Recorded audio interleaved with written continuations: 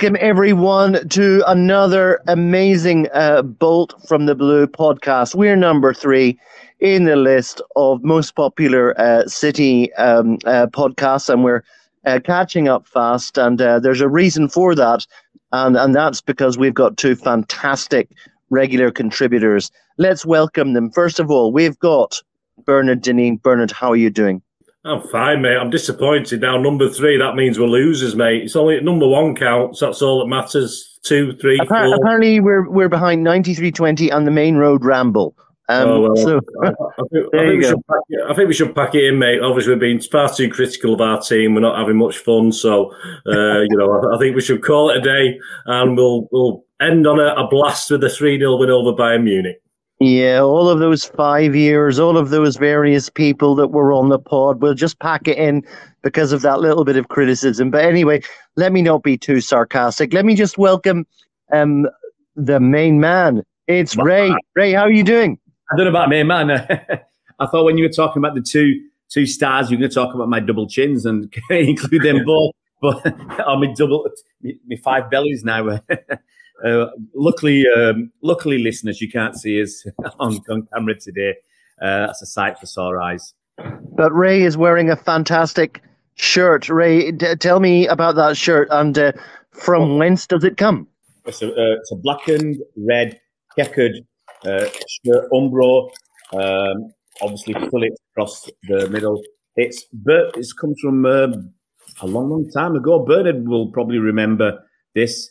I bought this shirt last year from an old City fan who was selling off his old kits, basically. Some fantastic things amongst them. Bernard just showing us it doesn't work. It doesn't work on a podcast, but I have been very critical of the Manchester City programme last night because I think Kevin Cummins thought he was doing a piece for the Bayern Munich programme because it's all about the Bayern Munich fans. So if you're supposed to be a City fan, come on, Kevin, pick this up, mate.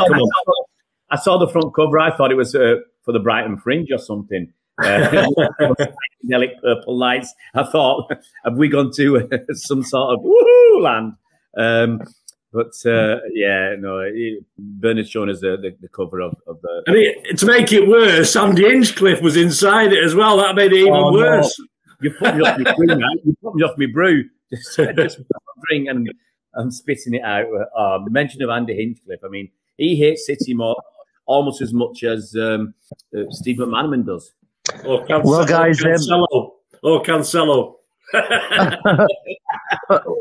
Well, guys, you've got Ray in the kitchen with a brew. You've got Bernard, who, although you can't see this, has got one of the best sort of utility rooms for doing these pods. He's got his King of the Kipaks stuff. He's got his shirts and his pictures on the wall. It's looking great. Fantastic atmosphere. Half a film studio and half a City studio. There you go. Absolutely. Well, guys, let's get into this game. Last night, it kicked off at 8 o'clock in Manchester, and there was all kinds of subplots that I'm just going to mention before this game got started. So obviously, Bayern have a relatively new manager in Tuchel, and as you know, he did for us 2 years ago in the Champions League final.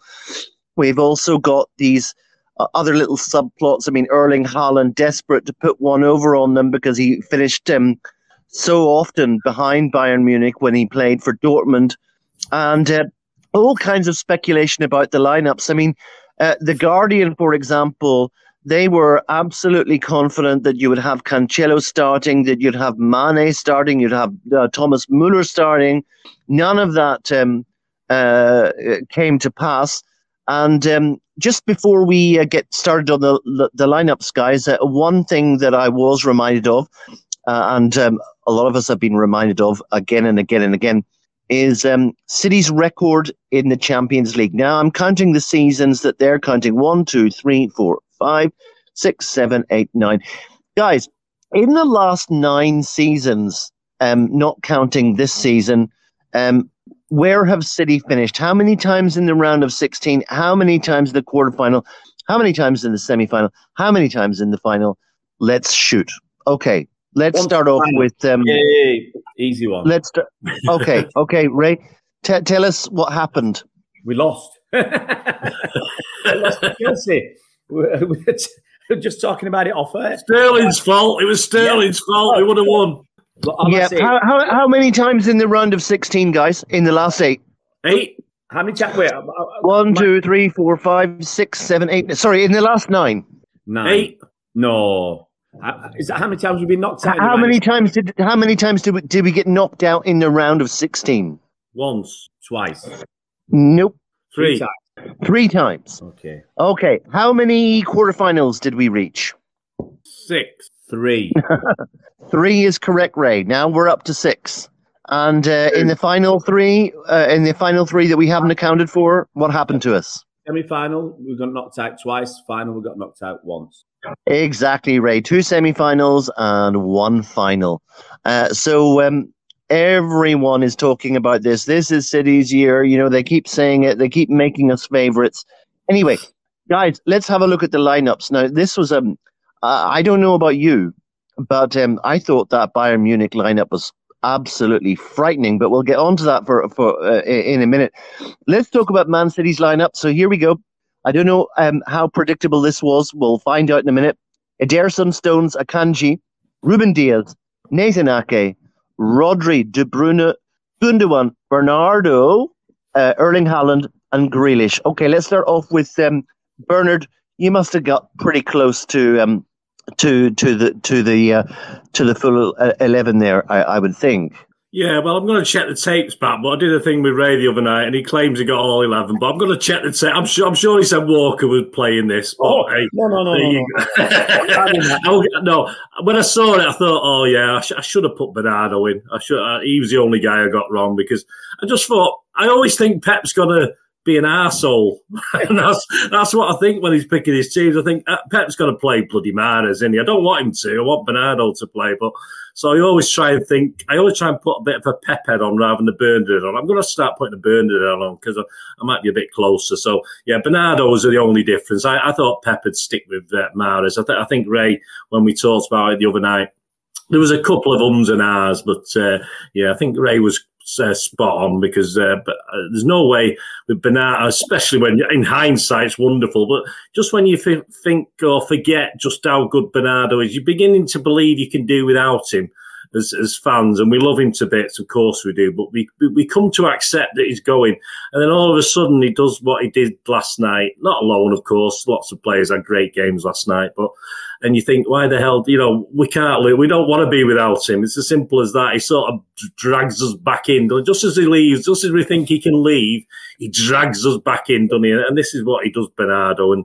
he was the only difference. And he was a difference on the night. Of course, he was a fantastic. And credit to Ray. And as I said, if I'd used my Bernard brain rather than my Pep brain, I probably would have got 11. Yeah.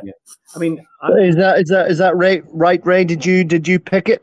Well, not only did I get the Arsenal-Liverpool game score right when I said it was 2-2, I mean, no one's praised me for that. I mean, I don't get much praise on this show, certainly not from you guys. But we have our own septic peg, don't we? That's what we've got here.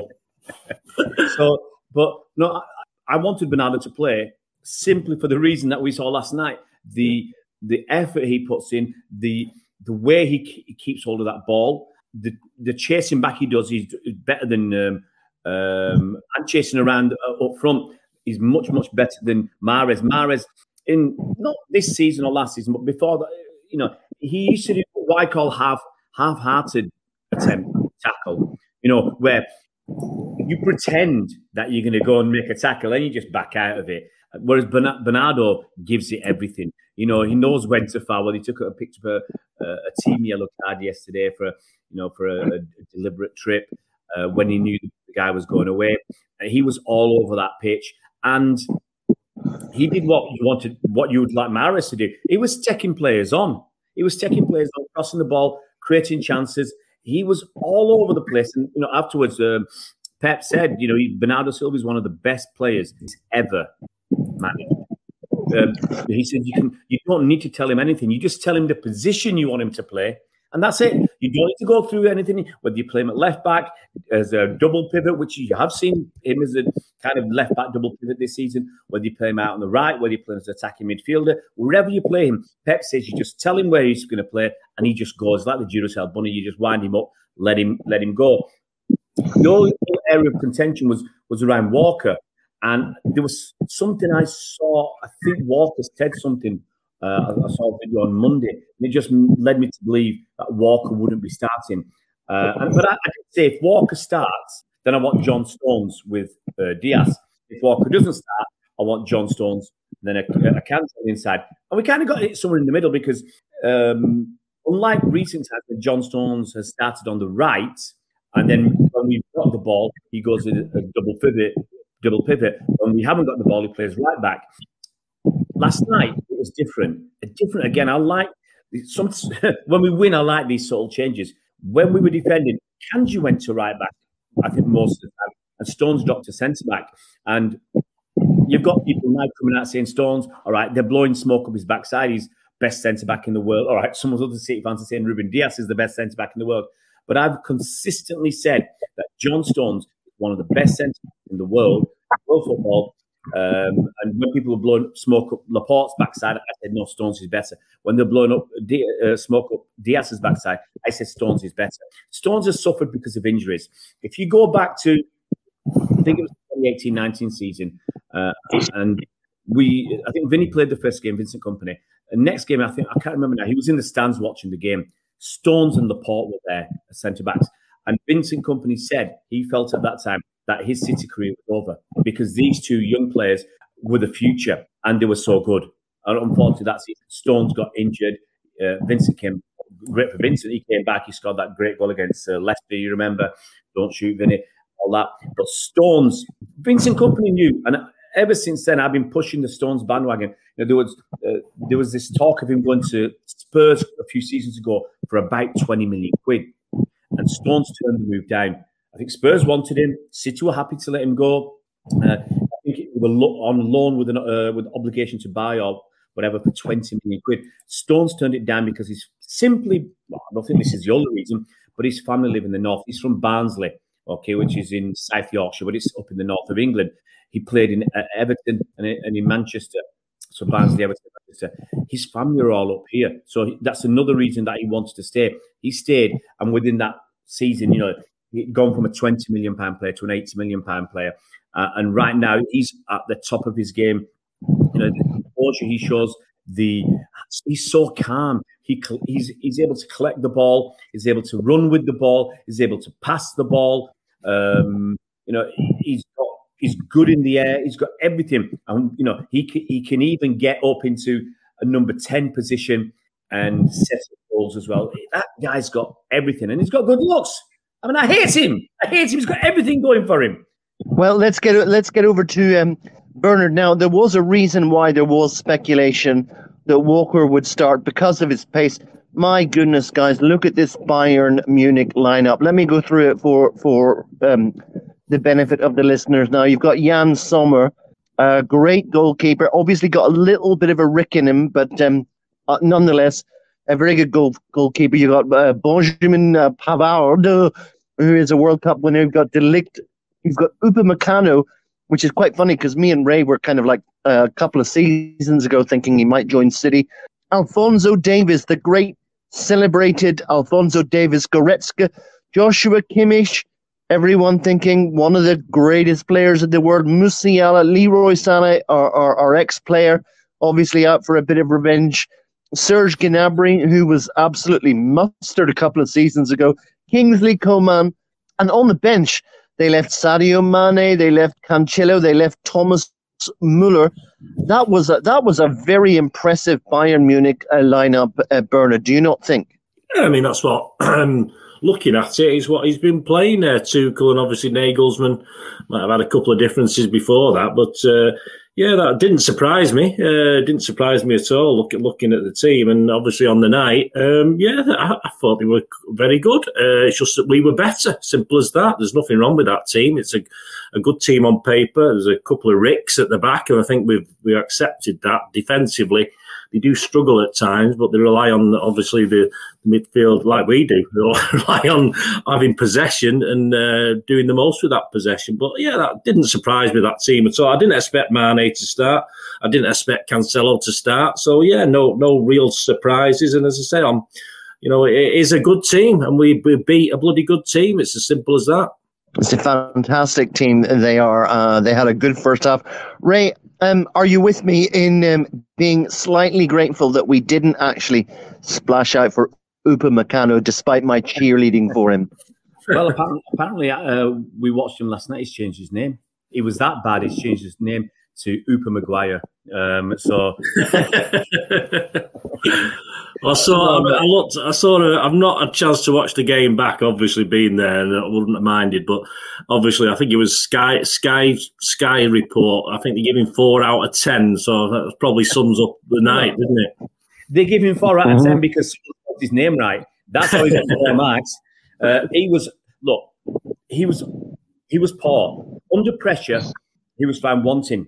But I've got to say this up front in case we don't mention it. That's the City forced Bayern into making mistakes. Yeah, it wasn't just Bayern weren't just rubbish. They're not top of the Bundesliga for no reason. They've not won the title for like 10 years on the bounce. They've not got a star-studded lineup for nothing.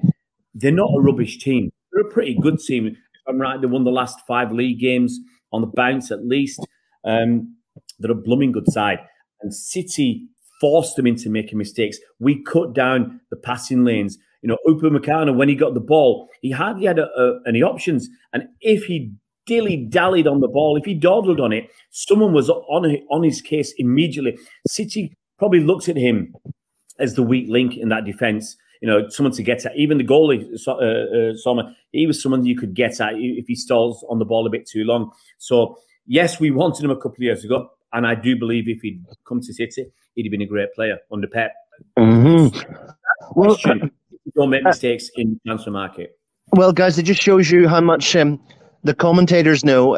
Before the game got started, you had Rio Ferdinand, Julian Lescott, and Owen Hargreaves all talking about John Stones' role as right back, but he wasn't right back. It was a Kanji who went into the right back position, and John Stones was basically in midfield a lot of the time. So it just shows you guys, you're listening to these experts. They don't know what they're talking about half of the time.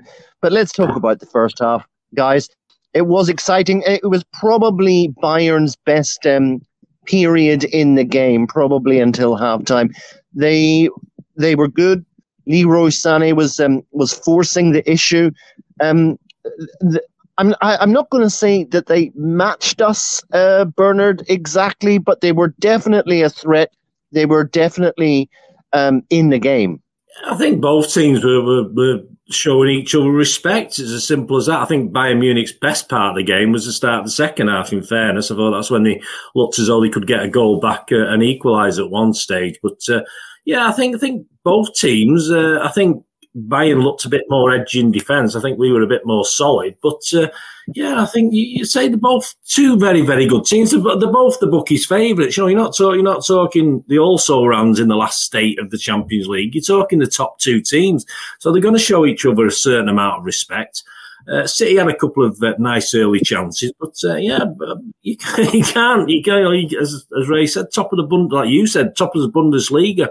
I don't think they quite was 5 on the trot. I think they might have drawn one or something, but they're a good team, and each team showed each other respect. I thought City looked better in that first half. I thought we were slightly better. They had the moments, Bayern, but as a team, we worked hard, as Ray said there. We pressured them in the first half. Of course, it came to more fruition in the second half, but it was for the neutral. I mean, some people might have thought wasn't enough going on in this, but it was just a game between two quality sides who are at not at the peak perhaps that they've ever been in time, but both going for it and both entertaining the fans and both entertaining the Champions League watchers.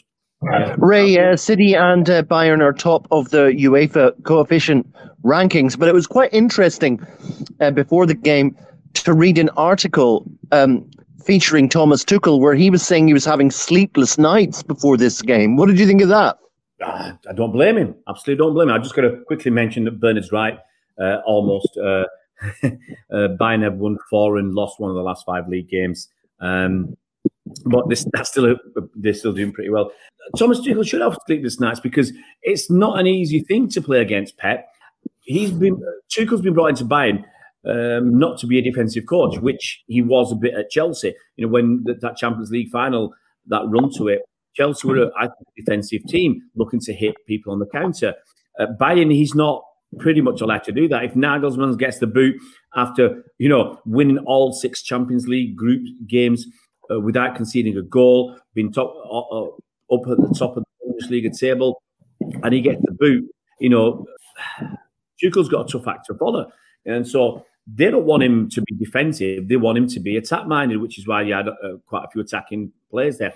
But he also is well aware of what Pep can do. And even though he's got, I think he's beaten Pep by, was it 2-1 or something like that, or in direct games, Pep can show that he come up. Pep, well, he showed last night. He come up with something slightly different.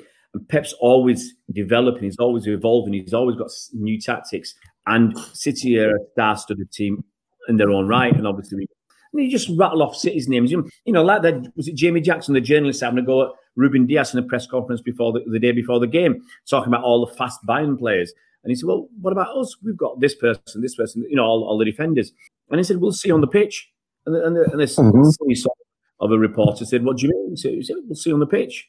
He said, well, why? He said, we'll see on the pitch. Bernard, Pep was dropping the truth bombs before the game started. Listen to this quote, which I think we can all kind of agree with, especially with some of Liverpool's successes in the Champions League. He says, you can be 20 points behind in the league and win the Champions League, or be 20 points clear in the league and not win the Champions League. And coincidentally, The Guardian reminds us that City were 19 points clear of Chelsea when they won in 2020, 2021. So it's your league position doesn't govern where you finish in the Champions League, because ultimately it is the cup competition. Doesn't matter how good they are. What do you say, Bernard? That's right. I mean, obviously the group stages. Yeah, it's 6 games. Bayern Munich they let a couple in. Ray in their 6 matches, they did let a couple in. They didn't keep clean sheets, but I appreciate Mr. Tuchel has to certainly a lot to live up to, and it's not his style, is it? Let's be honest about it. Of course, he doesn't. It's a cut, as you say. Once you get to the knockouts, once you get to the round of 16, and this is when it gets better. I mean, for me, it should always be a cup competition, but that doesn't make any money for these organisations, does it? It's all about, it should all be knockouts and sort of. And you see far better games, but obviously it won't be enough of them, unfortunately, unless you go down to about 7th spot in the league or something and include everybody. And then it won't be the Champions League, would it? But there you go. Yeah, of course it is. Look, I mean, Pep, we've lost Champions League stuff with Pep. We've lost them with Mancini and Pellegrini. Pep probably has been responsible for making brain farts. It's as simple as that. Yes, City were better than Chelsea when they won the Champions League. Of course we were. We were better than Chelsea, but it didn't stop them beating us 3 times, was it, in the league, or even 4 times? I'm not too sure now. League, FA Cup, Champions League. Yeah, I mean, we give up in the FA Cup semi-final. We give them that benefit, and we knew it at the time. We said it at the time. You probably said it on the air, and I've said it on my thing. We shouldn't have done that. We shouldn't have given that confidence boost. It's all right to say, oh, yeah, but we'll surprise him in the final. And then he has another brain fart in the final and totally changes his the way of playing. And he's doing that now, but that's all right now, because it's not a one-off game, is it? I mean, Stones, Ray was mentioning Stones before. It's quite funny. I've literally just done my player ratings, and as I was doing it, obviously I must be linking in with Ray somewhere, because I was saying Stones, if it hadn't been for his injury problems, it would be, everyone was saying he's world class. He's absolutely outstanding. Last night he was defending. It was midfield. He was up in attack. It was bloody everywhere. It was astounding stuff from John Stones. And those tactics of Pep playing this now are superb. But he does have, in cup competitions, if you, as a manager, make a mistake, or as a player don't score a goal you should score, it could be all over. It's as simple as that. And we know it's all a matter of luck. We could go over to Bayern and let 4 goals in. Of course we could, but as long as we score 2 or 3, it won't matter. But it's a one-off. Of course it is the cup game. Pep's quite right. It doesn't matter where you are in the table. Let's face it, Chelsea won the Champions League twice with 2 of the worst possible teams I can think of. They were awful, both their teams that won the Champions League. The other one back in the day as well. I thought they were bloody awful to watch and an awful team. It doesn't count for anything. It's on the day. The tactics, the players, the manager, you just have to be at it on the day. It's as simple as that. Ray, what do you think about this quote from one of the leading newspapers? And I quote, Bayern's now standard midfield formation of Goretzka, Kimmich and Musiala is horrifyingly good and better than anything City have to offer. That's what I say to that. We saw, as Ruben Diaz said, we'll see on the pitch. We'll see on the pitch. Last night on the pitch, who's better. Now, if those players are better than our players, it's the Liverpool syndrome, isn't it? Liverpool fan syndrome. All their players are better in their positions. Trent is the best right back in the world. Robertson's the best left back. Virgil van Dijk's the best centre back. Alisson's the best goalkeeper. Salah, Firmino, and Mane were the best attackers in world football. They had Henderson and Fabinho, best DMs in world football. They had 9 of the best 11 players in positions in world football, but they couldn't win the title more than once in 7 years under Klopp. And it's the same sort of thing. You can shout as much as you want about players and big them up as much as you want. Doesn't mean what you're saying is true. Just because you shout the loudest or the longest or whatever, or use the best adjectives and prose in your puff pieces in newspapers, doesn't mean, we've still got eyes. Even though we're all, let's call us ordinary punters that watch games, we've still got eyes in our heads. We can see and we can make our own minds up. And as I said, we saw on the pitch, the way Pep coaches the players, it's working wonders. And that's why, even though, yes, he does have his brain farts and you do get frustrated at times, he's still the best manager in the world. Mm-hmm. It's really, really funny, Bernard, because after all of that talk from the Sky commentators, then they dismissed everything that they'd said before the game by making this little comment. Slight surprise at the kickoff, where Stones is playing at centre-back and Akanji at right-back. So everything that they'd said before suddenly went out the window. You can't predict what Pep's going to do, can you, Bernard? No, well, we've seen that, haven't we? From obviously trying to put my Pep head on and do his team. Of course, you can't. He can never do it, and that's good. Obviously, that's very, very good in a positive way. It worked last night. I mean, sometimes he does it the other way though, where you don't predict what he's going to do, and it ends up in total disaster. But last night it worked fine. It was superb, and as you say, you saw that lineup, and as I say, Ray and myself, I think defensively and up in the middle, we sort of, we thought Stones would play in that sort of position and drop as and when. But Stones was a revelation last night. I think, as I said, I was a bit perturbed by the way Stones was playing about 3 games ago when he started doing it. But it seems to be clicking now, and we can fully understand it. And as I said, the only trouble with Stones is he's always a kick away from missing games. He's always a strain away from missing games. That's the unfortunate thing. And with 14, 15 games left to play, we can only pray and hope that Pep's tactics, which seem to be working, are not going to be punctured by the fact of Stones not being available, because he's been a revelation in that position. I think when Pep makes these changes, when he makes them and they're subtle and slight, like last night, last night's only change was your Kanji and Stones swap when we were defending. I think that's fine. When he does something stupid like, put Raheem Sterling on the left wing in the Champions League final, when Raheem Sterling has been bobbins all season and Foden's been brilliant there. So he made that change. He shoved Foden out on the right, I think, and he dropped Rodri. That's wholesale changes. That was, without putting too fine a point on it, stupidity to do all that. It's too much. You changed winning, winning formula. Whereas last night, he tinkered just slightly around the edge. If he tweaks it, we're all right. He tweaks it just around the edges. And that, I think that helped to make the difference, because I tell you what, Bayern Munich weren't expecting that. Obviously, the Sky commentators weren't expecting that. And, it paid handsome dividends. Well, guys, after 10 minutes, it was absolutely pelting down in Manchester. And it was quite interesting. We'll talk about this a little bit later, but one of our players says that really does help knee slide goal celebrations. But we'll talk about that a little bit later. But guys, let's talk about the opening sort of 20, 25 minutes or so. What about the various chances or half chances? What were your opinions? Ray? Let's go to Ray first. Okay, we had. I think the first 10 or 15 minutes was mostly City, and then Bayern Munich had a good 5 or 6 minutes. So I think it kind of flip flopped as to who was in the ascendancy. We had an early chance where I think there was a back pass to Sommer, and Haaland almost robbed him. I think he was trying to make a pass out, and he got his foot to the ball, and instead, it's what he was lucky, the goalie, because that could have ricocheted into the net. And if Haaland was just a millisecond quicker, it'd have been a goal. But instead, it came off his foot and went sideways out wide. Then Haaland had a really good presentable opportunity on the edge of the box. I think it came from a Jack Grealish kind of back heel or little flick. Haaland was in the clear. And I think he was just too eager to get a shot away. It was under his feet. He had enough time and space to, I think, get that ball and in one movement, push it in front of him so he could give it the full laces and put his foot through that.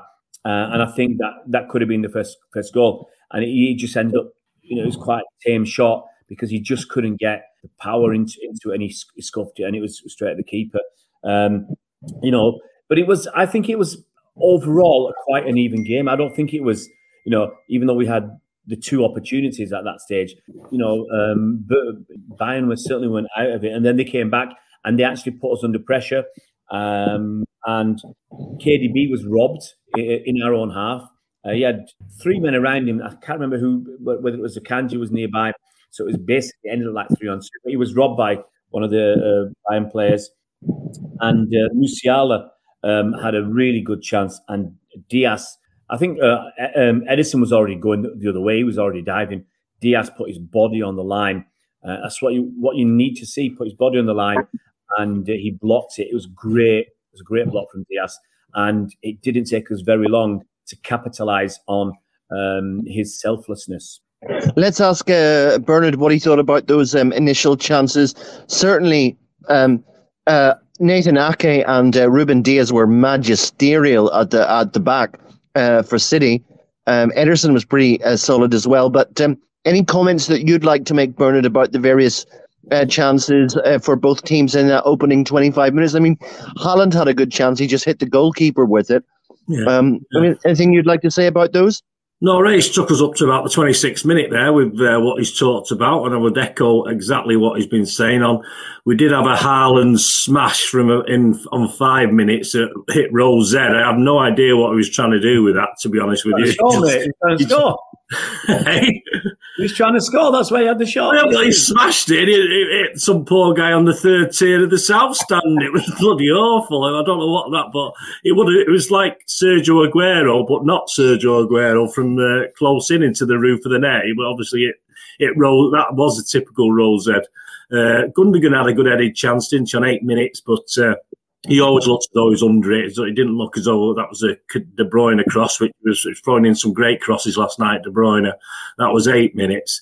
Then he said about, Ray mentioned the Sommer incident where Haaland almost got it and it just scooted across the line and out towards the corner flag. And of course, that one that Haaland missed, as Ray said, he had time. That was 22 minutes. He had time to actually control it. And he just wanted to smack it first time. It's on his best foot.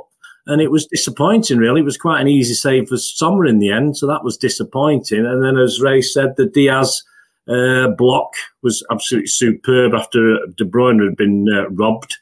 Akanji was near him. He got evaded by the Kimmich, was it, at the time?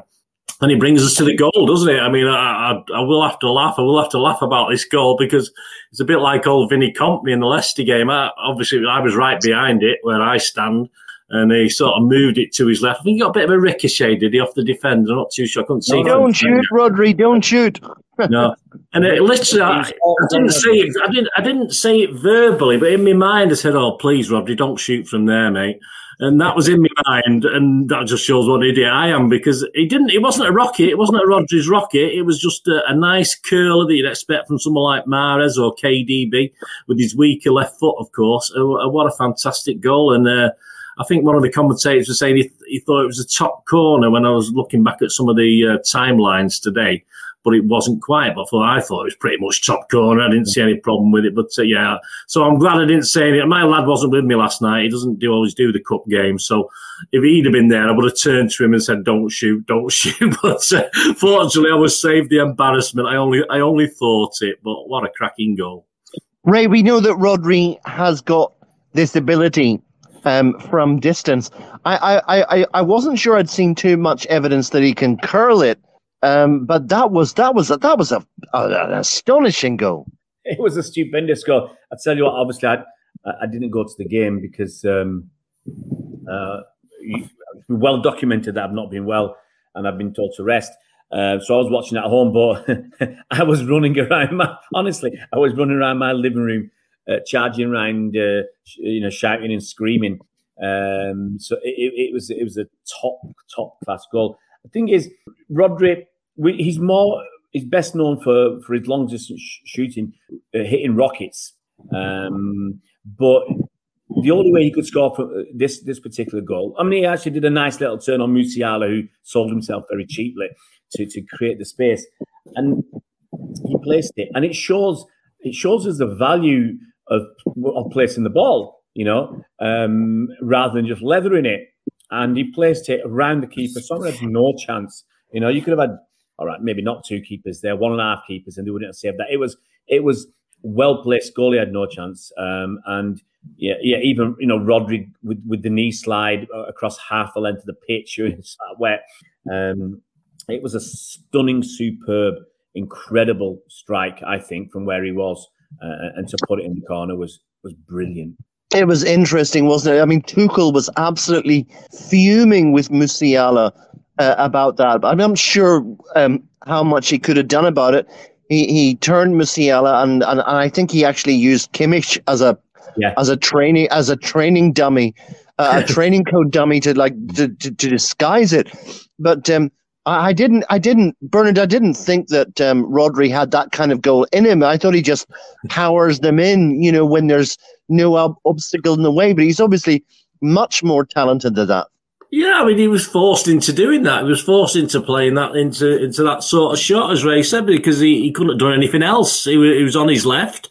And he thought, rather than play it across or play it to someone else, well, sod it, I'll have a go. And because it is his weaker foot, obviously he's a bit more deliberate with it. And that's what he did. And being deliberate and placing it as he did, that's why it was so successful. And all credit to him. He certainly saved my blushes, because I didn't make it clear what I was thinking at the time. But hey, we'll take it all day long. Well, Tuchel's response was to get Coman and Leroy Sané to switch wings, and we're looking to see if City can get the second before half time. They were not able to do it, but they had a couple of chances, and I think Gundogan had one, a first time volley at goal, but that goalkeeper Jan Sommer confuses me, because at times he looked like an amateur, and at times he looked like absolutely world class. Ray,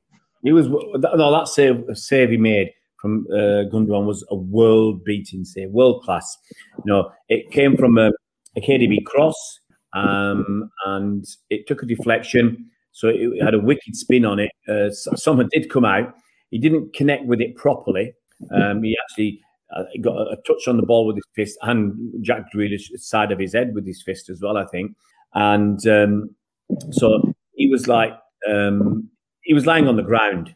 He was lying on the ground when Gundogan was taking his shot. And Sommer, he just looked up, saw Gundogan, and he just stuck his foot out. He was watching it. He didn't just stick his foot out and hope. He watched it, and he hit his foot and went over for a corner. It was an incredible save. Gundogan, he quite rightly had his hands on his head. He was look of amazement that he hadn't scored. And you could look back and say maybe he could have, dinked it over the keeper. But let's be honest, no one would have expected the keeper lying on the floor, half dead, to be able to stick his foot out and save it. So I can't really criticize Gundogan for what he did. He got a good connection. It was on target. Goalie made an incredible save. Give the goalie credit. Sometimes goalies don't get enough credit. I mean, on one of the commentaries last night, they said the goalie knew nothing about it. Well, the goalie was looking at Gundogan, stuck his foot up, made the save. Give the guy all the credit because it was a stupendous save.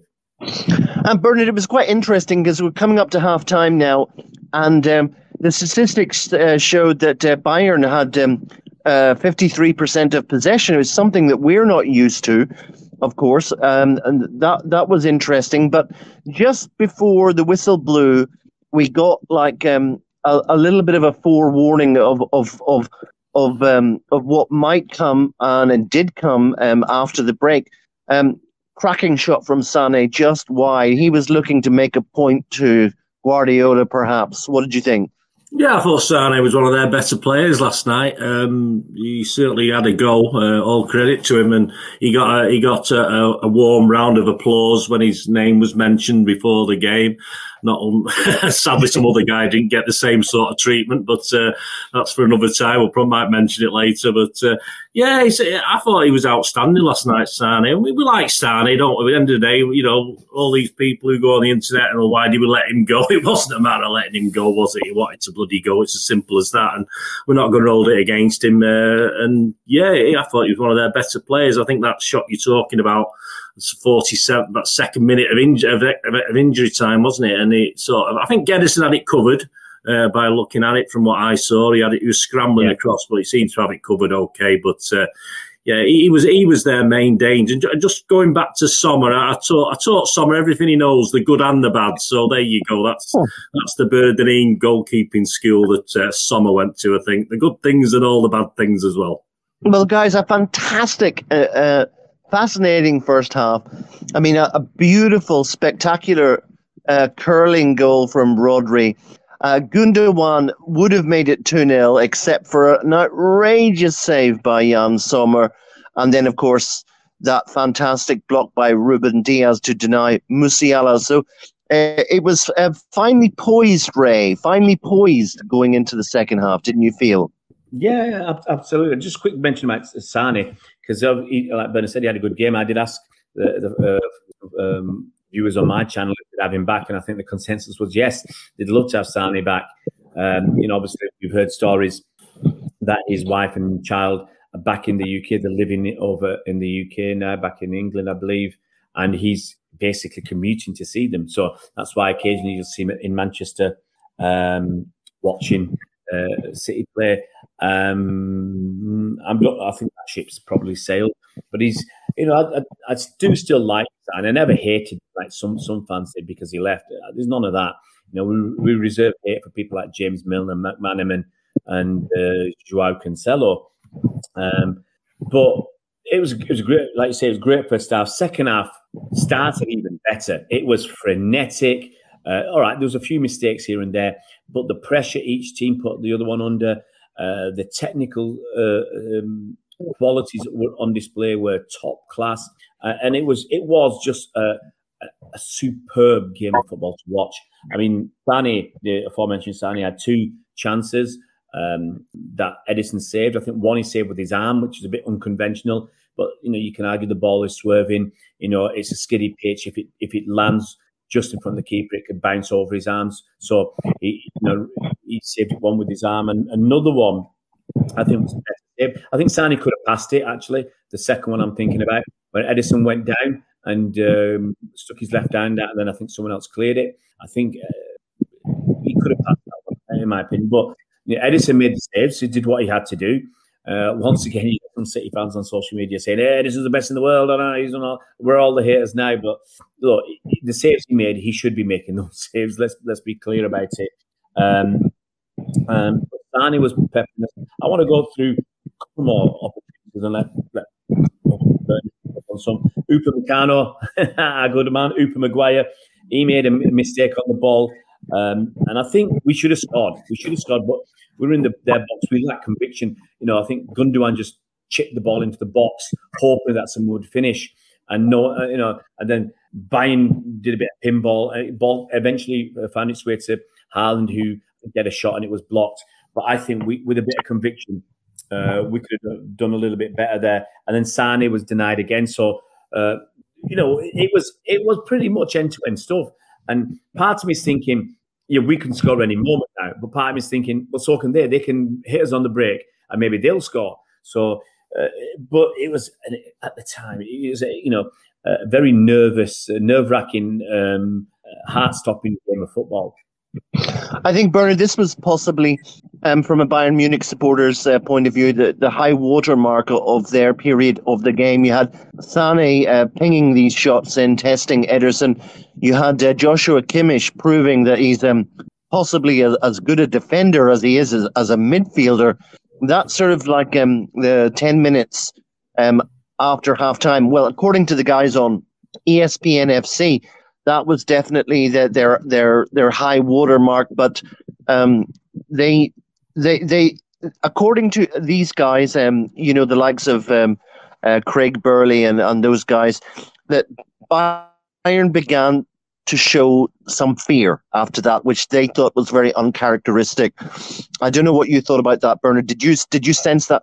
Yeah, I mean, the thing is, that was the best it was going to get for Bayern, wasn't it? The first 10 minutes of that second half. The same as Sane, the main causing all the problems. Ederson was, as Ray was saying there, was doing what a good goalkeeper should do, and saving us. And I think that one, it seemed to sort of hit it out with his shoulder, didn't it? that first one that was sort of shot at him. And that was...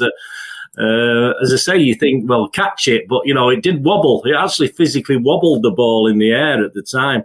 And then I think it was that Keystone Cop moment, wasn't it, in Bayern's defence that Ray just mentioned there, when obviously Upamecano and Sommer got into trouble, and then he played the ball straight out to Haaland, didn't he, Sommer? And of course, we should have perhaps scored from that. But I think that was the key to it. Even though Bayern had a couple of good chances after that, Sane had another good chance. It was like it was as though that was their time. If they got the equaliser, then I think it would have been obviously, who knows what would have happened, but it's all about key moments in games, and they just didn't get it. And I think up to about 55 minutes, you had that incident where I don't think Aki knew much about it, did he? De Ligt, was it? Lost Bernardo and thumps a header that Aki, I don't think even knew. As I say, I've not had a chance to watch anything back at all, but he just sort of hit him in the head. Looped up, and then obviously it was followed up, and Diaz did know a lot about it, and he actually managed to get it cleared. And I think once that 55-minute chance for Bayern, I think it was more or less as you were intimating there with the commentators, I think City suddenly upped the game again, and I think Bayern started to look a bit worried, and it won't be long, of course, before we'd take full advantage. Yeah, they did, Ray. City did seem to find a second wind, and after that. A vital block by Ake that, as Bernard rightly said, didn't know too much about. Then he gets up the pitch and receives... Grealish is doing these little back heels. He loves to do these little back heels, and released Ake, who had a great drive, but unfortunately just pushed round the post by I don't think Sommer. It kind of sums up... You don't think it was a great job, but anyway, I'm talking about Ake's contribution to the game in general. He's become he's changed from peripheral player to a very central player, I think, for us. Yeah, I agree with that. I think he just needs. What I've noticed in his defensive play is ever since that first and second season, he's become a lot more confident on the ball. When he first came to the City, I was really worried that I was watching him defend or control balls just with his left foot. He never wanted to use his right, and he'd go around the ball to get it on his left. Now I think he's very comfortable. He knows he belongs. And I think there's some of that as well when you're in a bit of awe, like Jack Grealish was last season. Now Aki he knows he belongs. He feels he belongs. And he certainly does. So you've seen him be a little bit more expansive. I've seen him doing some good long balls over the top for Haaland to run onto. Early balls where the opposition teams, they're not expecting it from Nathan Ake. And he has ventured a bit further forward. his shot was weak because he hit it straight at the keeper, and he hit it in such a way that honestly he was just happy to get it on target. Where I think if he controlled it slightly better, had another touch, and then drilled it across the keeper, there were players waiting, to pick up on the pieces. But I've said it for months. Aki's been one of our best players this season. And others are stepping up to the mark now and putting in some scintillating displays. But I don't want people to forget that for most of this season, 2 or 3 players have stood out. One of them is Nathan Aki. Another one, obviously, is Haaland. But Aki is up there as one of our players of the season. He'll be ignored come the end of the season, and people will be talking about Bernardo. They'll be talking about Pep. They'll be talking about KDB. They'll be talking about this player and that player. They'll talk about John Stones or Diaz, and they'll forget Nathan Aki. But he's been, I think, our pretty much most consistent player all season long.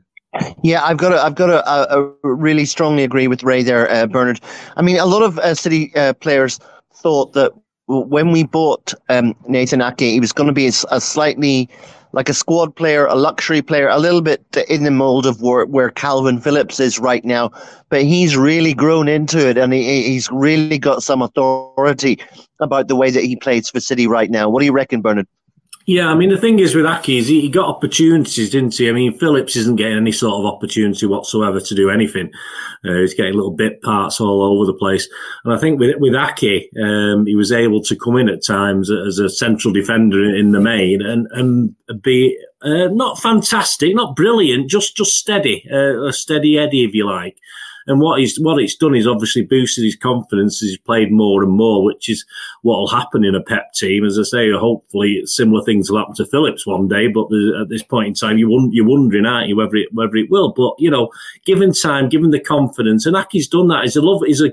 He looks like a great bloke. He seems a really typical, for me, what I want a City player to be, a nice lad off the pitch and a great player on the pitch. And he's just took that benefit, that experience, the opportunity when it's come. Not done anything spectacular in the same way Kanji's not been doing anything spectacular. He's just been doing what he should be doing. And Aki's, he's just tremendous now. I mean, he's brilliant. He's one of the first names on the team sheet. He doesn't seem, touch wood, to have too many injury problems now. I think he had some back in the day, didn't he? He seems to be quite fit as well now, and he does the job. He's just a great player, and he can play. He can play centre half if he needs to play centre half. He can play on the left, and as Ray intimated there, he's learning how to get forward a bit more now, and that's another string to his bow. A great player, a great person, a great player. Well, guys, I've got a fascinating quotation, and I'm going to have to go over to both my guys for this because it involves a little bit of history. I was kind of confused by it because I don't really remember it myself. Anyway, here's the quote. See what you guys make of it. So this is the Observer, and they said, this is on the 59th minute, Leroy Sané's bullet corners are a real throwback to those that Andy Hinchcliffe launched 25 years ago. Incredibly hard to defend. And then the Observer commented, that's a good comparison. It's a shame that Bayern don't have a modern-day Duncan Ferguson in their team. I don't know what to make of that. I don't really remember Andy Hinchcliffe being a devastating corner taker, guys. Do you? Well, when Andy Hinchcliffe was playing, I was in shorts, so I'm too young to remember that. You'll have to go to Bernard for that. Yeah, I have to go to Bernard. He could whack it. He could a bit collar off. I mean, he was talking collar off as well as Hinchcliffe. That sort of. Of course, he could smack it, and absolutely no doubt about that. But it wasn't what I thought of his trademark. Of course, I don't try and think too much about Andy Hinchcliffe anymore, to be honest with you. But I don't think I'll be doing any specials on him. That's for sure.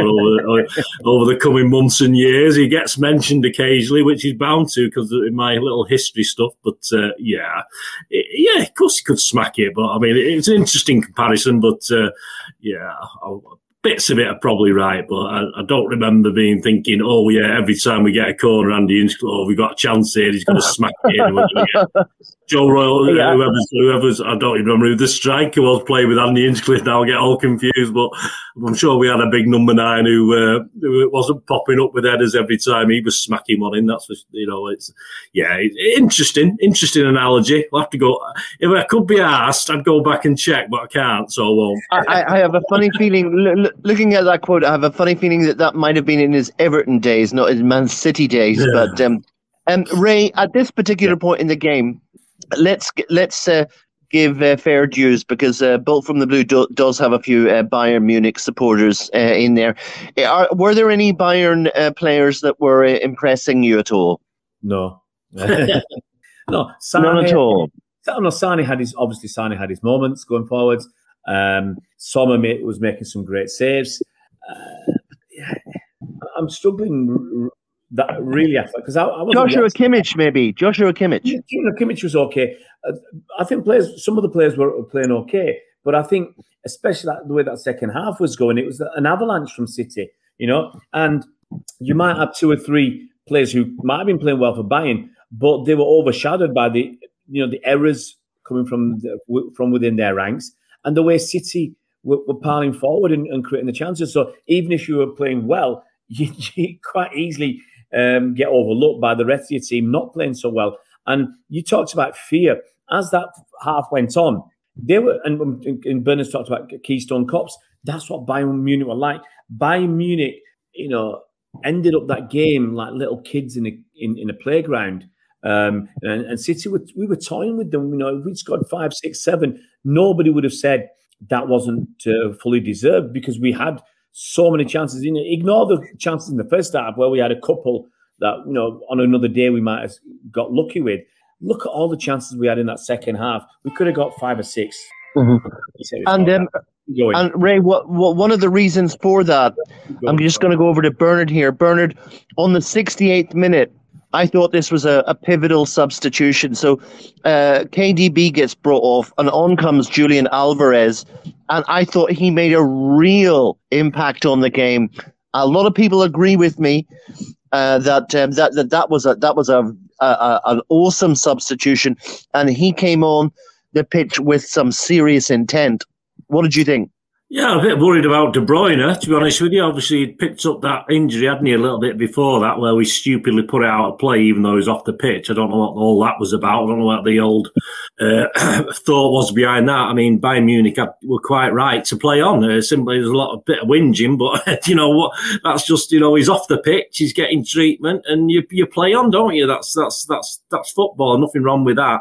But I was a bit worried because De Bruyne looked a little bit miffed when he went off. As I said, I've literally was there on the night, and I've only seen what I saw at the game, but I'm not sure whether he was miffed because he didn't want to come off. He's miffed because he's hurt himself. I'm not too sure. Yes, so you might be able to tell me a little bit more about that. I've not seen anything. I've not had a chance to look at Twitter or anything this morning to see if there's any information on that. But so I'm a little bit worried that KDB might pick some injury up. But yeah, Alvarez for 30 minutes, 25 minutes that he was on the pitch, of course, he's going to give them something else to worry about. And Bayern had missed the chance. Bayern had missed their opportunity in that first 10 minutes in the second half. That was their opportunity to get back in this game and get something out of it. And they missed the opportunity by hook or by crook, by great defending, or simply not being good enough to put the ball in the net. And they'd missed it. And I think the substitution changed the dynamic a little bit, but I think, it didn't change as in it's what we were doing anyway with KDB on the pitch. It just continued, and City were on the up and up, and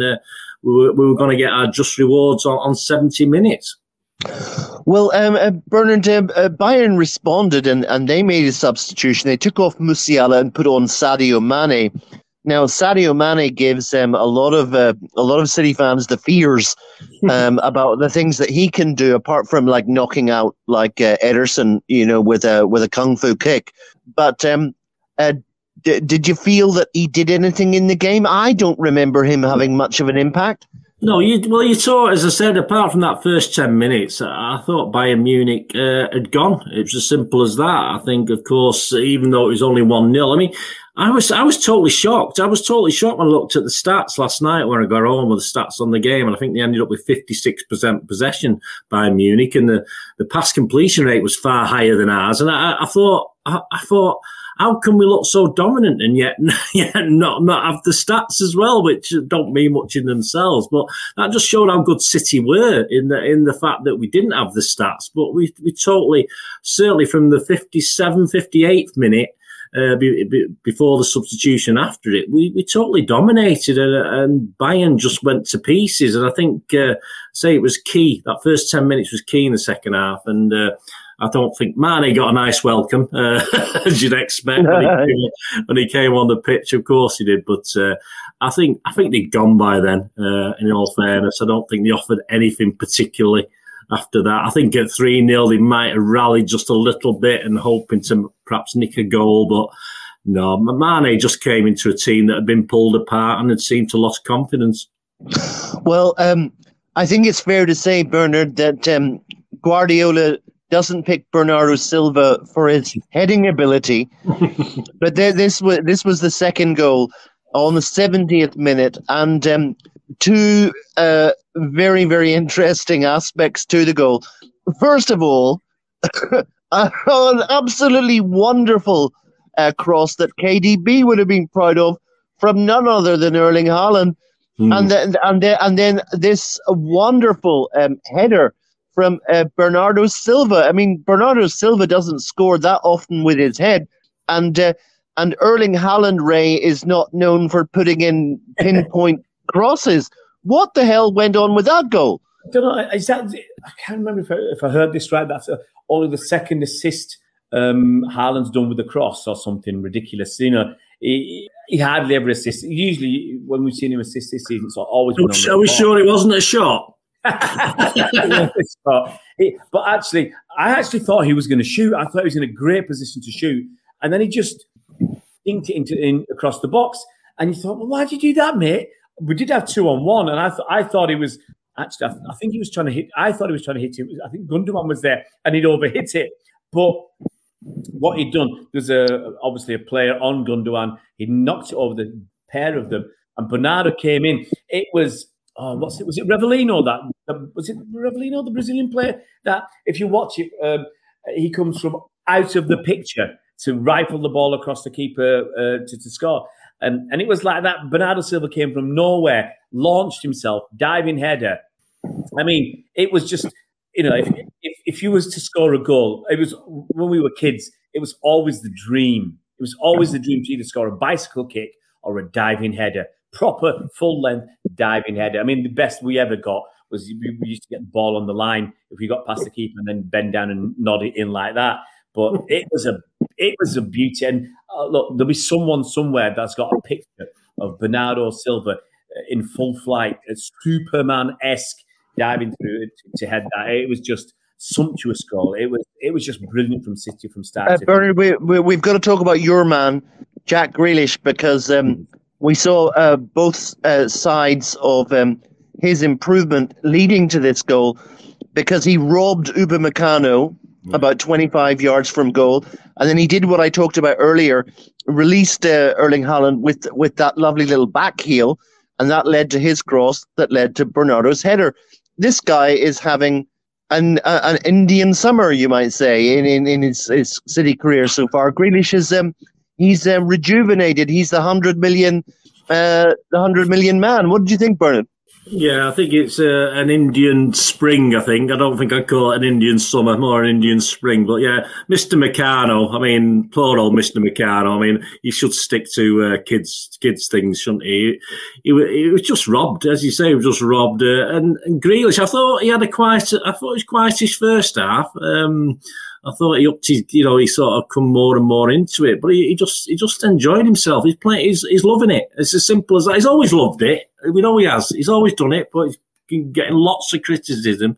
But we're seeing a defensive element now. We're seeing the ability to win, and this is what probably Pep's wanted from him as well, the ability to come back and defend and rob people. We've seen it in other games, not just this one. And, of course, Meccano is having an awful night, as we intimated at the start of this programme, and say just that. Again, when they work, when these little back flicks and back heels work, they're fantastic. Sometimes they don't. At the moment, they're working for him, and it was a cracking goal. I thought Bernardo headed it in, of course, up the other end in the south stand. I thought Bernardo had headed it back across the keeper, into the far corner, but I think it literally went through him, didn't it? It literally went through Sommer. But again, it was that powerful and that close in that Sommer, as a keeper, can't really, unless it's straight at him. He had difficulty reacting quick enough to actually do anything about it. But a great goal, and Grealish, Haaland and Bernardo, a great link-up. At this point, guys, things were looking very good for us. I mean, Alvarez was moving forward with murderous intent. We've got to mention John Stones again, because 5 minutes later comes the third goal. And this was a half clearance, and this is Alvarez, a deep cross to Johnny Stones. And then comes the hour, comes the man. I mean, you knew it wouldn't be long before he would eventually get on the score sheet, Ray. This was a great goal. This was a great team goal. Another great goal. And just quickly mention that Alvarez had a decent shot, saved by the keeper, and pushed it wide. And then this one, Alvarez from very deep. And Alvarez, if you notice, you talk about Andy Hinchcliffe, you talk about Leroy Sané, but Alvarez has got a bit of a decent cross on him as well. And he's talking about his corners. Maybe we pick him just for his corners alone. But he put a deep cross in it. And Johnny Stones, who'd been playing, you thought right back, centre back, double pivot, DM, midfielder. He's now up front. He nods the ball down. And who's coming in? It's that Nordic meat shield himself, Haaland.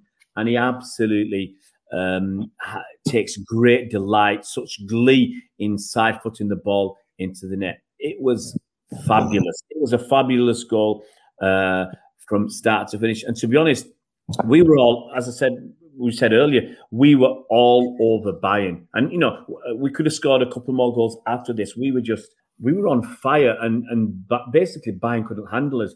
And it did feel like they'd given up. It did feel they just wanted that final whistle to go and for the ground to open up and swallow them, because we were just pulverizing them into the ground in this game. And, all Europe would have sat up and taken notice. I think there's one game, I don't know who the broadcaster was. The guys were watching the Benfica Inter game. I think on Hargreaves or whoever, but they said we had the other game on as well. We were watching both. So they're supposed to be watching one game, but they were watching obviously City versus Bayern it was the game to really watch, and everybody was impressed by the City performance. No, it didn't slow down, guys, because I mean, certainly Ray was right. I mean, every man jack of the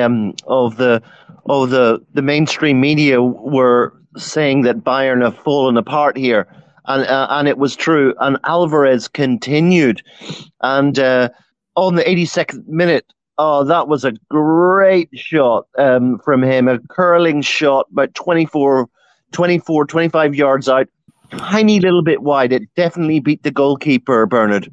Yeah, obviously, again, up the south stand, you just saw it. You just imagined it nestling into the core of the net, but obviously it just went wide, unfortunately. But I think, just to go back just a little bit, Ray said it, obviously we went 3-0 up. Gnabry, again, Diaz, 78 minutes. It could have easily been 3-1. Again, I think Gnabry moved into the area and Diaz just stopped him, just stopped him in his tracks. I mean, that could at 3-1 doesn't look as good, does it? As I say, I thought Bayern did have a quick go at 3-0 down. I thought I was going to be happy with 4-0. I was a bit disappointed we didn't get a fourth, but the Alvarez shot was close. And then I think we had a great chance after that as well, didn't we, with Rodri header, wasn't it, with 87 minutes.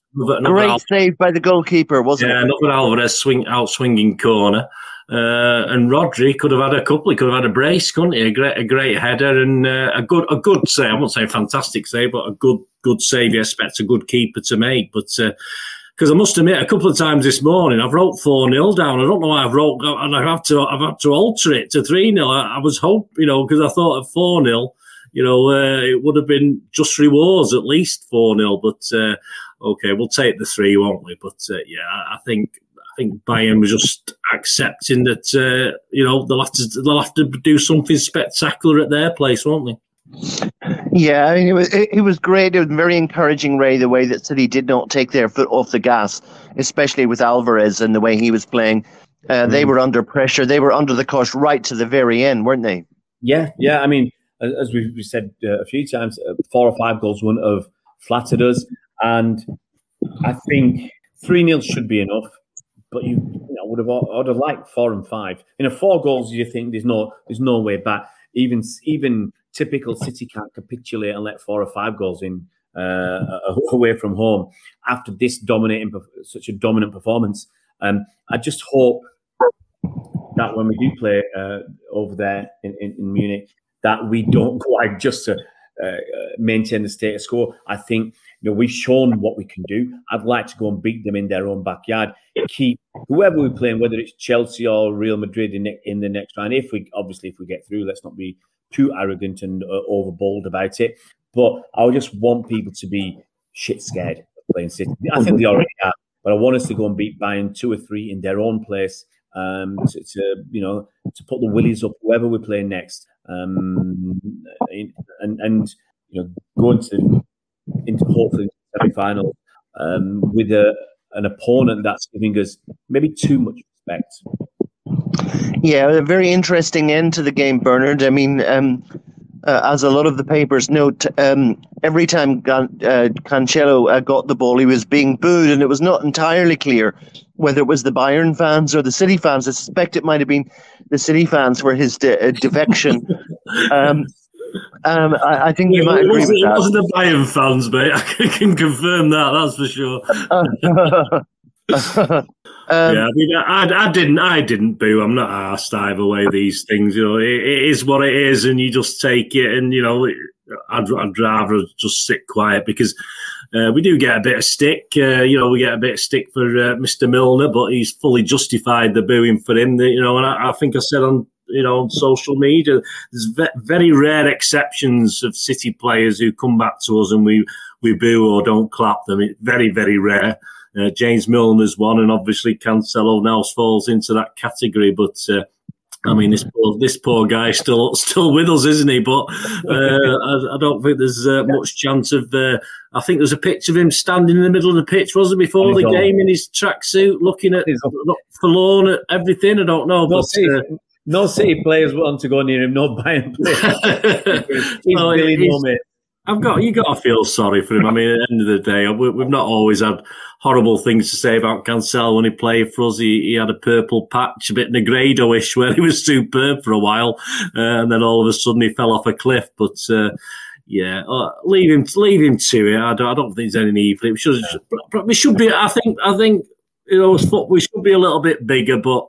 Hey, we're football fans at the end of the day, and we react to things, and that's that's how it is. I'm not going to whinge too much about it, but I don't think we'll see him anytime soon. That's for sure. I think there's a title of a bit Bolt from the Blue special podcast there. Ex-City players that we boo and why we boo. Guys, a spectacular quotation on social media from one of the Scottish. Bolt from the Blue members who said, let me quote, this City side reminds me of Dundee United Scottish Premier League winners of 1982-83 with Haaland as Davy Dodds. No higher compliment can be paid. Haaland compared to Davy Dodds from Dundee United. I'm not sure how to respond to that, but it tickled me pink. It may as well be bloody Ken Dodd, mate. I have no idea what he's talking about. That was amazing. Guys, let's look at Man City's last 9 results in all competitions. Here we go. 4-1, 3-0, 2-0, 1-0, 7-0, 6-0, 4-1, 4-1, 3-0. Is that good enough for you, Ray? Well, what disappoints me, Mike? What disappoints me is... Don't be negative. Don't be negative. Two negatives make a positive, Mike. What disappoints me, Mike, is, we've slowed down in the goal-scoring stakes. We were scoring... It was only last month we were beating a German team by 7 goals, and then Burnley by 6. That international break has really hurt us badly because we're down to 4 4s and 3s. We did in 2 games what we're doing in 3, and that disappoints me. My goodness, Bernard, 34 goals scored, 3 against. I think we can disregard that particular comment. What do you think, Bernard? Happy enough? I know Ray's been a little bit tongue-in-cheek, I think, there with that little comment. Who's tongue? Alabama's tongue. What interested me last night was the bench. And it is the bench, and the only players not on it, of course, is Foden. And I'll just look at it and think, I was a bit worried about KDB, as I said last night, whether he obviously with it when he sort of tried to do that and hurt himself. Who cares? We've got Julian Alvarez. I'm just saying it's fine. It's fine to have people like Foden out because obviously it saves Pep having to and us worrying about who he's going to play because all right, we know Foden isn't there, so we can sort of pick a team. But as soon as if Foden's not there and KDB's not there and Alvarez, God forbid, picks up, we stay positive. We've got 14 or 15 games left. I want us to play the strongest team in every single game. I think most City fans will want that, and that's what we'll need to do. But I do worry a little bit with an FA Cup semi-final coming up. We've got now to do a job next week, haven't we? Bayern Munich. We've still got to do a job. As I said, if it's 4 or 5-0, it'd be over. I don't think this is over. I'm not being pessimistic. I'm being realistic. Bayern are a very, very good team. City can have brain farts. We know we can. Defensively, we were superb last night, but it only takes a Diaz block not to quite work or a Sane shot to actually fizz past Ederson and, early doors. And it's all up for grabs. And, I do worry, not worry because we won 3-0, but I do worry that it might affect other games. And, I want to win them all. And I do worry that at the moment, I think some of those guys will be tired last night. I think the City players worked the bloody socks off last night. Every single one of them. Haaland ran 12 kilometres. Absolutely. We've got Leicester this week, who on paper, no big worry. We can make 3 or 4 changes, I think, and still pummel Leicester. That's not a big deal, of course. I think we're lucky as well, Bernard. I think we're looking at our fixture. We've got obviously Leicester this Saturday. Yeah. Then on Wednesday we've got Bayern Munich. On Saturday we've got Sheffield United. So you'd like to think with where Leicester are in the league that yes, we can rest 3 or 4 players. You can bring in people like Laporte. You can bring in people like Riyad Mahrez and Alvarez. So there's 3 changes straight away. Walker. So there's 4 changes straight away. I think that nobody would be too displeased if we made for Leicester. And then we got obviously the return leg with Bayern. And then we got Sheffield United in the FA Cup on the following Saturday. Once again, I think you can make a few changes. And then we've got obviously the big one against Arsenal. So it is lending itself to that we can play, like the British and Irish Lions. You've got a midweek side and a weekend side, test side. And I think we can keep doing that. After Arsenal, we've got Fulham away, who I think got 1 point in the last 5 games. And once again, we have about 4 days break for that. Then it's all coming thick and fast. We've got, Sunday, Wednesday. So on the Wednesday, the 3rd of May, we've got West Ham at home. The following Sunday, we've got Leeds at home. I suspect the Champions League semi-finals will come after that. Everton away, Chelsea at home, and Brentford away. So, I think the running at the moment. I think because it extends to June as well. I mean, we're talking obviously the FA Cup. You're talking right into June, so it's not as bad as it could have been. It's not as bad as it could have been, couldn't it? For getting all these games in and get there. The FA Cup final and Champions League are in June. Okay, so I'm just looking at the way the fixtures are. That we've got. You'd like to think relatively straightforward games because you've got, for instance, I think that the next round of the Champions League is we've played Leeds at home. So you could rest 2 or 3 players. Then you play the Champions League semi-final if we're there. Then you play Everton away. That's the only That's a tricky one. And then after the Champions League, you've got Chelsea at home. I think that's right. And a bit of guesswork because I don't know the actual dates of the Champions League semi-final.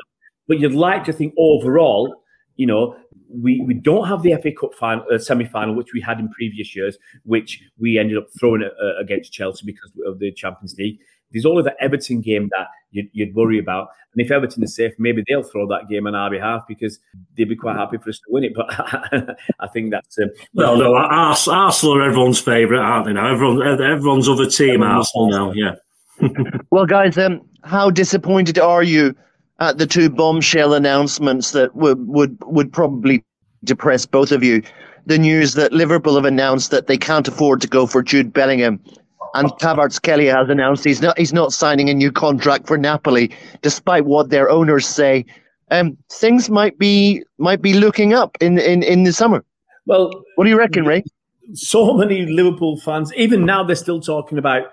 There's one IndyCar transfer. I think he does transfer news and stuff. He said apparently Jude Bellingham's is furious at FSG because he really wants to go to Liverpool. I mean, they are milking this story for all it's worth. You know, I've kept some receipts. I started putting some out last night when news came out that, you know, from a lot of Liverpool sources, probably just one person said it and everybody else has copied it, that Liverpool can't afford the Jude Bellingham price tag of about 130 million euros for the package, and it's just too expensive. And they're going to go for 3 players instead, which, let's be honest, they probably need 3 midfielders. And FSG can't or won't put their hands in their pocket and spend more of the money that they're making. We're very fortunate that our owners do spend the money that we make. They reinvest it into the club. So I started putting some out, and I thought I just can't be bothered. You know, I do like a bit of. You know, as someone said on the radio the other week, that I'm a wind-up merchant, and I think that's why they get me on, because I go on this talking ball show. You've been on there, Mike, haven't you? Well, guys, stop press. 42 minutes ago, we've got a tweet in to my timeline from Mark Goldbridge, who says, "United in for Jude Bellingham. Major United sale boost. I'm live." Are you going to watch that, Ray? No, because it's purely yes, money. That's it. Look, that's why these scoundrels do it. You know, there are too many naive, susceptible, gullible fans out there. And look, City YouTube channels do it. Some of them do it as well. There's gullible people who want to believe, they want to have hope. My mate Cam Janati, he's crying on social media that a lot of Liverpool fans who said we've been building for this for 2 years and now we can't afford him and all this rubbish. Look, it's all there for money. Goldbridge will get 100,000 views. He'll make a few quid out of it. Job done. Fake fans are rife. You know, I started watching this. I can't remember the name of the channel now. I started watching this channel, and what they do, they show some highlights of live streams of games of what the fans are doing. So it's a bit like back in the day. You remember Walter Smith on the Fan Zone on Sky, but what they're doing, they're putting some compilations together after the game, the day in the evening or the next day from the various live streams. So they're showing fan reactions, and so many of them are so fake. They go over the top when they score, and they go over the top when they concede. You know, but the point is, this big money. They're making loads of money out of this. So that's why they do it. You know, I sometimes I will get really excited when we score because it's in the moment, but they're doing it all the time, effing and blinding and jumping up and down, running around. You know, I did my running around in the privacy of my own front room yesterday, but maybe if we get to Champions League final and Bernard and me aren't there, I'm going to put it out there. If we get to the Champions League final and Bernard and me don't manage somehow to get a ticket, I'm sure Bernard will be there. We'll do a live stream of the Champions League final in Bernard or wherever. We'll all right. The bandwagon. Yeah, why can't we make a bit of money? Go on, let's do it. Yeah, we should do that too. Exactly. Scream and shout and have me and Ray like punching each other after a goal's gone in and get some views up. We'll talk about that, guys. Maybe we'll do that. But anyway, listen, it was a 90-minute game, and we're pretty much at the 90-minute mark. I think that you're going to enjoy this one, guys. But let's have some final thoughts before we finish off this particular pod. Starting off with Bernard. Bernard, final thoughts? And I just want to. Obviously, we always listen to what Bayern Munich fans are saying. We're very respectful of the paragons of virtue. Bayern Munich, of course, everything they do is correct. I'm just interested by the couple of banners they unfurled last night, which I've got an image of here. Football belongs to the people. Yes, we totally agree with that, mate. No disagreement there. And Sheikh Mansour, all Glazers, Sheikh Mansour, all autocrats out. So, I mean, I think we should just accept the correct. The English seemed reasonably well on the banners. I was quite happy with the spelling. I'm not going to complain, but to compare the Glazers with Sheikh Mansour, we certainly got the old fans singing his name anyway in response. But I just wonder what you guys thought of Bayern Munich and obviously their stance, because they're a people's club, as we know. They're not. They've got no outside influence or nothing to do with Adidas. Over to you, Mike, on that one. I would just they should have had a banner with Adidas on there. There's a big post on Twitter there showing that Bayern Munich have won the Farmers League every season since I don't know how long. But the People's Club, I'm not so sure about that. I hope we take a banner over there and point this ludicrous statement out. This hypocrisy for what it is, because. Look, Bayern Munich fans don't seem to have a problem with their club winning the title in Germany year after year after year. They don't seem to have a problem with them being able to financially muscle other clubs out of the way in Germany, like buying. They don't even buy the best players from Dortmund. They get them on a free transfer. Where did Lewandowski come from? Was it Goretzka or Goetze? I can't remember. But they've taken a few players, best players from Dortmund, after Dortmund finished, let's say, second in the league to Bayern and pushed them and worked really hard. And then the best player goes to Bayern on a free. So Dortmund don't even get the money. So they get a whammy there where they've lost probably a £50 million player. Bayern Munich don't pay 50, 60 million quid for a player. There's a £100 million switch over there. So they stay in that position of power. And who, People's Club, owned by partly Alliance, Adidas, and Audi, who shovel money in. And come on, UEFA, let's look at some of these contracts. Shirt sleeve sponsorship for Bayern Munich is ridiculous. Okay, and if they need more money, their owners, because their owners put more money in. How is that allowed? Who's looking at these sponsorship deals and saying they're overinflated? That shouldn't be allowed. If it's a people's club, let it be owned 100% by the people. Certainly don't let your three big shareholders pump unquestionable amounts or questionable amounts of money into your club and then proclaim that you're the people's club. I mean, these guys, it's like they believe what they're saying and they just don't understand it. And I would like a nice big wodge of Schadenfreude to smack across their grubby little chops, those lederhosen wearing Bratwurst eating Hofmeister drinking faces, and we spanked them in Munich. I don't think I said anything xenophobic there. Well, guys, we've had the final words from the two guys, and I'm going to leave the final word to myself because, guys, Larne FC in the Northern Irish Premier League, 10 points clear. 4 games to go. We just beat Cliftonville 2-0. We've beaten Glentoran. We've beaten Linfield. Larne are absolutely headed for the title. My dad can't believe it. First time in his lifetime. Guys, if you're looking for a second club to support outside of the big teams, watch Larne FC. They are the team on the rise.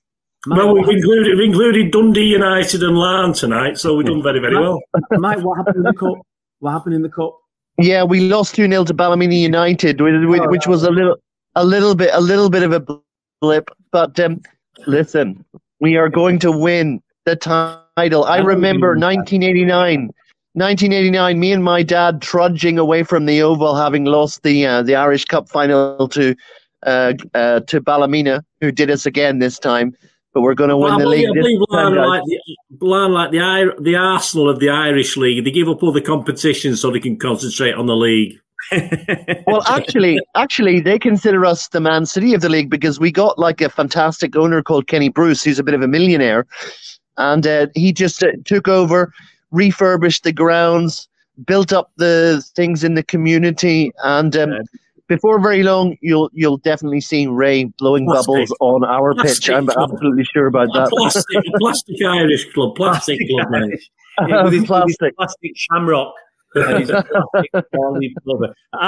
was in Larne at least 3 times last year.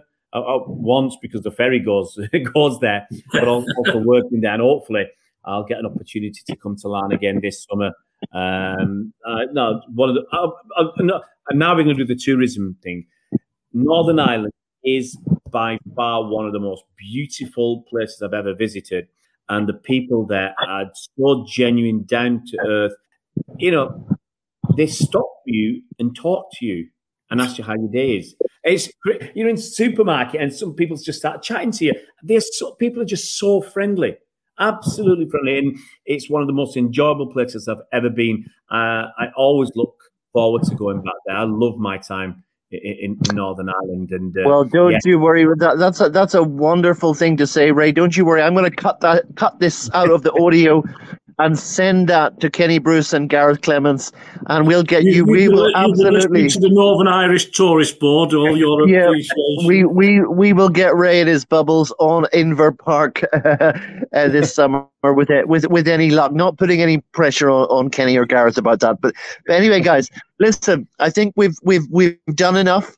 That was a fantastic pod, and we're just going to finish off in the normal way. Before we do so, we're just going to say you have been listening to Bernard Deneen. Bernard, thank you very much for coming on. No, wonderful, great night, and let's hope it's another great night next Wednesday. And you've been listening to Ray Bubbles. Ray, thank you so much for coming on. Oh, it's been a wonderful pod. 90 minutes of joy relived with 90 minutes of chat. Not too negative, guys. Not too negative. Plus injury time. Well, listen, guys, we'll finish off in the normal way. I am off to get this thing edited and put up as quickly as possible. Thank you very much for listening. We're so grateful for your support. Keep checking us out, guys. We're on every available place where you will find your pods, whether it be Apple or SoundCloud or Spotify or anywhere else. You'll find us there. And we'll finish off in the normal way by saying, have one on us and up the Blues. Up the Blues.